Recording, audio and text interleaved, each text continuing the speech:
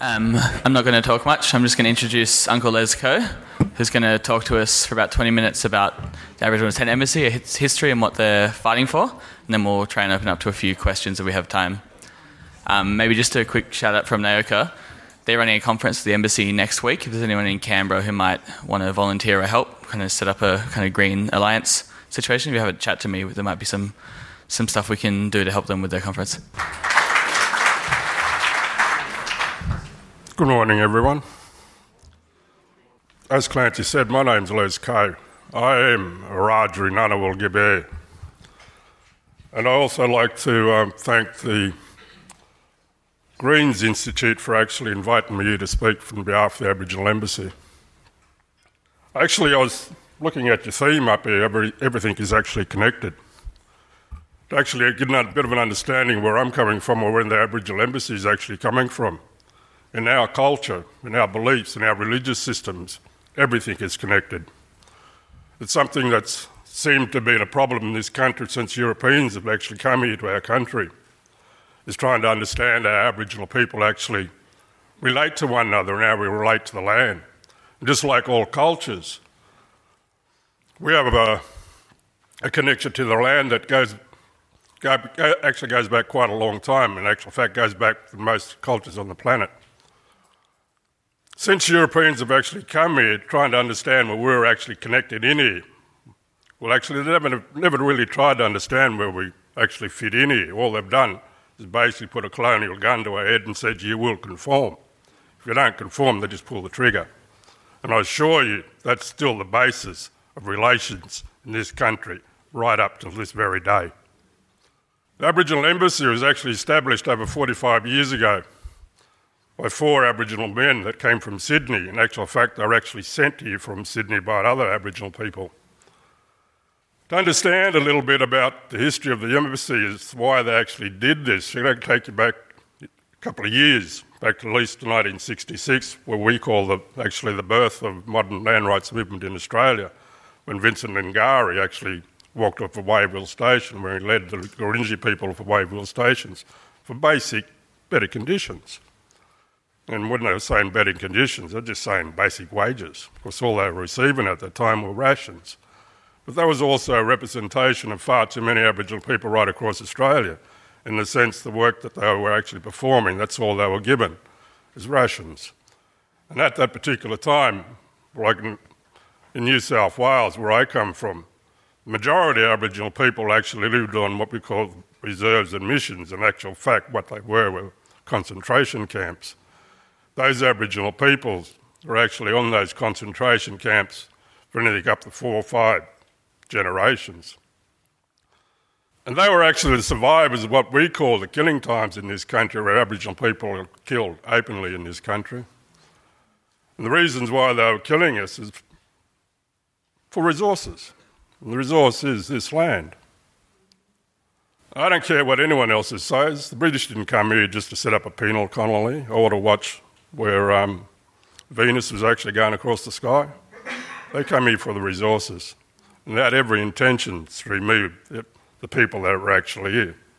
Even though they say that Captain Cook had secret instructions from his monarch to actually seek consent, I don't think there was ever intended to use.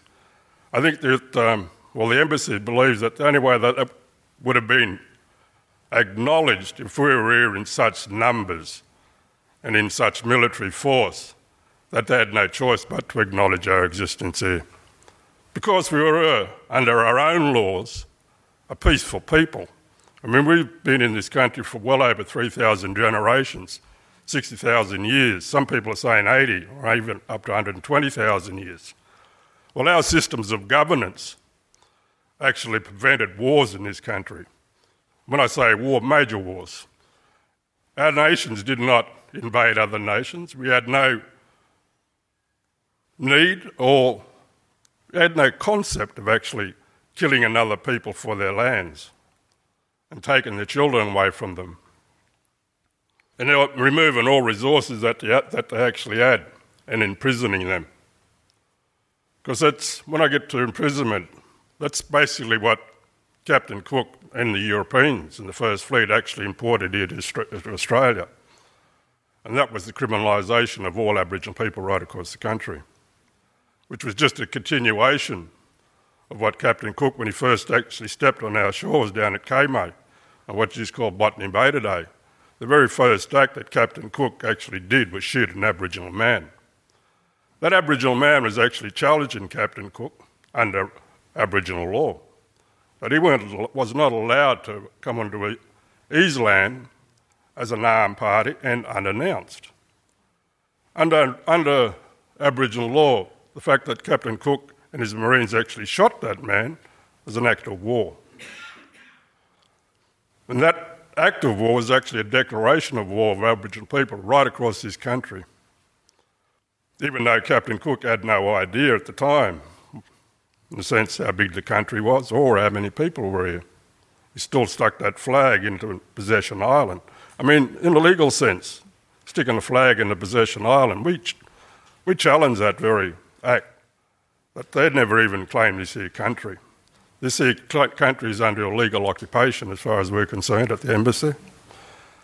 And over history, over the last 240 years, Captain Cook's, once again, that very act of shooting an Aboriginal man, it's also been the basis of race relations, reinforces race relations in this country to this day because they're still shooting us.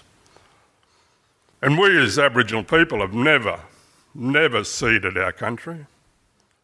Under our laws, under our religion, and under our custom, it's actually impossible to do. Being connected.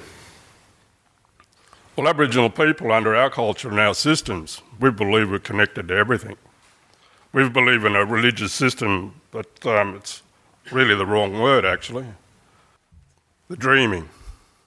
We believe that all creation came out of the dreaming, and that everything that comes out of the dreaming, we're actually connected to it. If you want to understand Aboriginal people and our culture, when we talk about being connected to kangaroos and emus and all other wildlife in this country, we believe that we're a part of them. We also believe that they are a part of us too. You was talking yesterday about DNA and how much percentage of DNA is in each human being from other areas. Well, we have the DNA of this country in our systems as part of our makeup, of our genome. In a sense, that's how long we've been here. But after talking a little bit about history, because I certainly don't want to remain in the past, what we do say about history, though, there's always two sides to every story.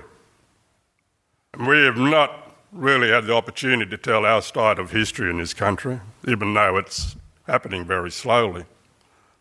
The way of change in this country over the last 40 years, actually, because we can only talk about Aboriginal people in the last 45 years, since 1967, that we actually even had certain civil liberties in this country, civil liberties like the freedom of movement. In actual fact, in 1967, that's what it actually did for a lot of Aboriginal people on these reserves and missions and concentration camps. They give them that freedom of movement in this country, but they have not removed the fences. We're still locked in. We're still trying to control our minds. Still trying to exterminate us, actually. It's just the way they just keep running into a roadblock. All they do is, when I say they, I'm talking about government at the moment, and a certain percentage of Australians too. They just find another way. They do a bit of a detour and then get back on the path of looking after us in the sense of destroying us. Well, we as a people, as Aboriginal people, we're quite sick to death of it. We've had it for 240 years. We've had people telling us what we should and shouldn't do, what we can't do. That we're no better than any other animals. In actual fact, we don't think we are either. In the sense, we believe that we're on equal footing to them. They have just as many rights as any other creature, as human beings, actually. Humanity's sense of what even is alive is too narrow. What's intelligent is too narrow. That's what I mean in relation to Aboriginal people. We think a lot differently. We come from a different base. And you cannot take away from us what our Creator has given freely, and that's this country. We don't care how many is to actually kill us. If you're going to do it, you've got to wipe us out completely. And that hasn't happened yet. In actual fact, our population is growing at a far greater rate than the rest of Australia. Just over the last couple of days, there's been some actually major events in this country that would actually affect Aboriginal people. We don't expect a lot from government. In actual fact, we don't expect anything from them in this country. Doesn't matter at what level of government, whether it's local, state or federal. They just reinforce one another. Actually, just one layer of racism and another and another layer. It's actually got a lot more to even do with just racism. What we're actually talking about is power and control. Like I was saying, when criminalisation was actually brought into Australia, Australian law does not protect Aboriginal people, I assure you. But we certainly feel the full force of it, though. They're still stealing our children since Kevin Rudd gave the apology in 2007. The removal rate has gone through the roof. Since then, over 20,000 young children are removed from their families, forcibly removed and put in out-of-home care. We will endure this, just like other things, like in the Kimmeln times. We survived those things. But like I'm saying, we're sick to death of it. We've been looking for a way out of this here mess that Europeans have actually created in this country, in the sense of the way that Australia is in a position it likes going over and chastising and pointing the finger at other nations in relation to human rights. But they never look in their own backyard here. Well, actually, they do look. And then they just walk away. Yes. We're progressing. We're getting ahead. We're stopping these abos thinking like abos. You know, that's what Dondale was about, torturing young Aboriginal men there. That was about killing the abo in the child. Stop thinking, stop being who you really are. In a lot of ways, Aboriginal people are actually saying, that's what we are saying. We want to be who we are. We're not Europeans. We don't have that sort of culture. Also, although we have learnt a lot of the bad stuff from your culture over the last 240 years, especially since over the last 45 years with the little bit of extra freedom of movement. It seemed in 1967 with the referendum, too many of our people actually, when they got that bit of freedom, far too many of them actually ran to the pubs. Alcohol is a problem in our society, but I assure you they are a minority. People who actually drink in Aboriginal society they are a minority. Most Aboriginal people do not. But I think that's quite amazing, actually, in the sense of all the trauma that has been inflicted upon Aboriginal people. Our trauma is intergenerational, goes from one generation to another. So where do we go from here as a people? I mean, just the other day, the coalition in this country said there's no treaty, no discussion, no more talk about it. Well, we didn't expect anything else, actually. Where do we go from here as a nation? We're still looking to be a part of the modern world.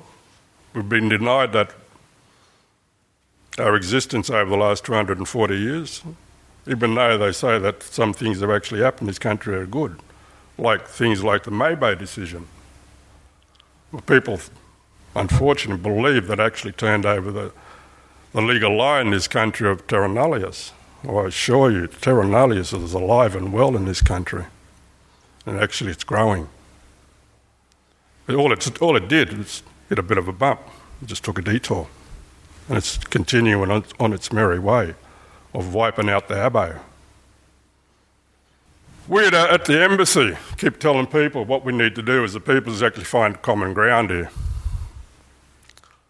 We want to live. We do not just want to exist. We do want an acknowledgement of our occupation of this country, in the sense we were here before Captain Cook came to this country. We want to acknowledge that we're actually a sovereign people. At that time when Captain Cook came here, we had the means and resources to actually support and sustain ourselves. And we were a free people right across this country. Well, we want to end the enslavement. And we need to find a way out of this here mess. We're actually asking assistance from Australians, the average Australians, people on the ground, people like yourselves from these think tanks. Help us find a way out of this. So the politicians, we see them, doesn't matter what area of politics they come from, as soon as they're elected to Parliament up here, overnight, they become experts in abo engineering. And every time we have an election in this country, we have new rules, new regulations. We have no continuity in this here country. We're not allowed to move forward. If you want to talk about nation building in this country, well, it's about time Australia actually embraced the Aboriginal people of this country. I've gone for nearly 20 minutes. I'll stop there at that there. I'll open the floor up for any questions if anyone wants to ask me any questions. Well, we do want to find a way out of this mess, though. I do have one. I'm speaking as a white person who has lived a life of privilege, for a long time unaware of that privilege and where it comes from, the acts of theft and violence on which it's built, and the many people who suffered dispossession who give me that life. But I'm also a person who's known a lot of Aboriginal people in my life. I've had friends since I was a kid who are Aboriginal. I'm also part of a bigger movement now, driving towards something we might call a new economy. And we're looking at ideas from everywhere, but one of the inspirations and sources of ideas is Indigenous culture around the world and our own Indigenous culture here. So my question is, I'm also mindful of the fact that it's easy to institute a new form of theft, which is to say, okay, we've come here, when I say we, I mean Europeans, appropriated resources of this country. It's now got problems. We've got problems of inequality, environmental destruction and climate change. And we need fresh ideas to solve that. You Aboriginal people look like you've got some good ideas. Now we want those as well. So having robbed you everything else, now we want you good ideas. I'm aware of that irony. And so my question is about how do we come together with Indigenous people around the world, especially here for us as Australians, in a way that's mutually respectful and beneficial, and it's not just about taking again. It's actually a good question, actually. Where do we go from here, in a sense, what you're saying? Yeah. Well, just symbols, like a treaty, would be a good start in this country. To us, that would cease that other thing I was talking about, terra nullius. We want that knocked in the fucking head. Then we can actually start talking. And let's find a way out of this sea mess. So Aboriginal people were never really interested in saving the world because they were too busy trying to save a little piece of our world. We also realise, though, we do have something to offer the world, the whole world, actually.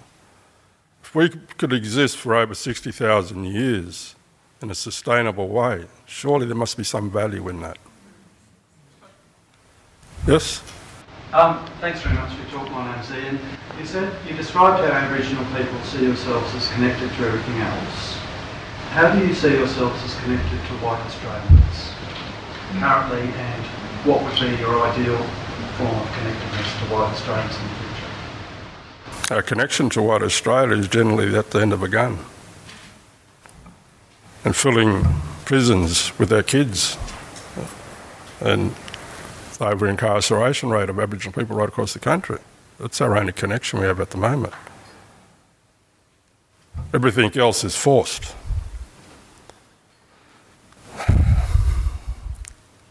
This is not going to be easy as a people, as a country, but it's a discussion we need to have. Stop denying the fact that this is not a problem in this country. It is. Just the very fact we don't want to talk about it. And that would be a good step, having these sorts of things. Let the thing called truth come out. It can hurt, but we can learn from it though too, and move on. We've all learned from history. We all have histories. We've all been hurt. We also know we can get over it and move on. But we need to build towards something now. At the moment, we have nothing to build towards. All we just keep getting is the same thing over and over. And that's preparing our children for a lifetime of incarceration is not, to me, is moving forward. Sorry if I didn't answer your question properly. Uncle Les, Christine Milne, I was the leader of the Greens, and I just wanted to talk about how the Greens and Aboriginal people around the country can work better together, because the Greens of all the political parties have taken this on board and have tried very hard at whatever level of government we've been elected to, and at local government, for example, our councillors are working to change Australia Day, for example. In the federal parliament, my colleague here, Senator Seward, moved on opal fuels. The whole, with every deaths in custody, the whole thing, every opportunity, we've tried to advance a better communication and try and work with Aboriginal people. But we need to expand that more. We need Aboriginal people to work with us wherever we are to try and do that. So the Greens are a way forward for Aboriginal communities to get a better voice in Parliament until we can get more Aboriginal people obviously elected. But we need to do that first. So my question to you is, there are people in Parliament at every level willing to try and move the agenda. What is the best mechanism for that to occur? I mean, once again, I'd acknowledge the Greens' involvement in Aboriginal affairs since the Greens actually come into existence. They have supported Aboriginal issues in Australia, and they have been trying to find a way out of this, the Greens. We actually acknowledge that. We actually like that sort of support, because the two other major parties in this country don't give a rat's ass about Aboriginal people. They keep dangling that carrot in front of us all the time, just like they did the other day with constitutional recognition and treaty. They dangle that carrot, they dangle it for nearly 10 years. $800 million, and then just took it away. But what some of the things the Greens are actually doing, in the sense that engaging with more Aboriginal people, having more Aboriginal people as a part on the party, having Aboriginal speakers at these sorts of forums, at these sorts of discussions. It's not going to change overnight. It's something we actually got to work towards. And we as a people have got to form and find new friends everywhere, in the sense we have to create alliances. And our alliances with the Green, I think, is one of probably the better ones of all the political parties in the country at the moment. I'd like to see more of our people actually involved with politics, but given the opportunity. I'd like to even see to the point where it gets that instead of being a part of the party system, that they actually stand as independents, even if it's just aiming for the balance of power in the Senate. I mean, all you've got to do is look at New Zealand as an example. Let's talk. I mean, talk. Let's be truthful.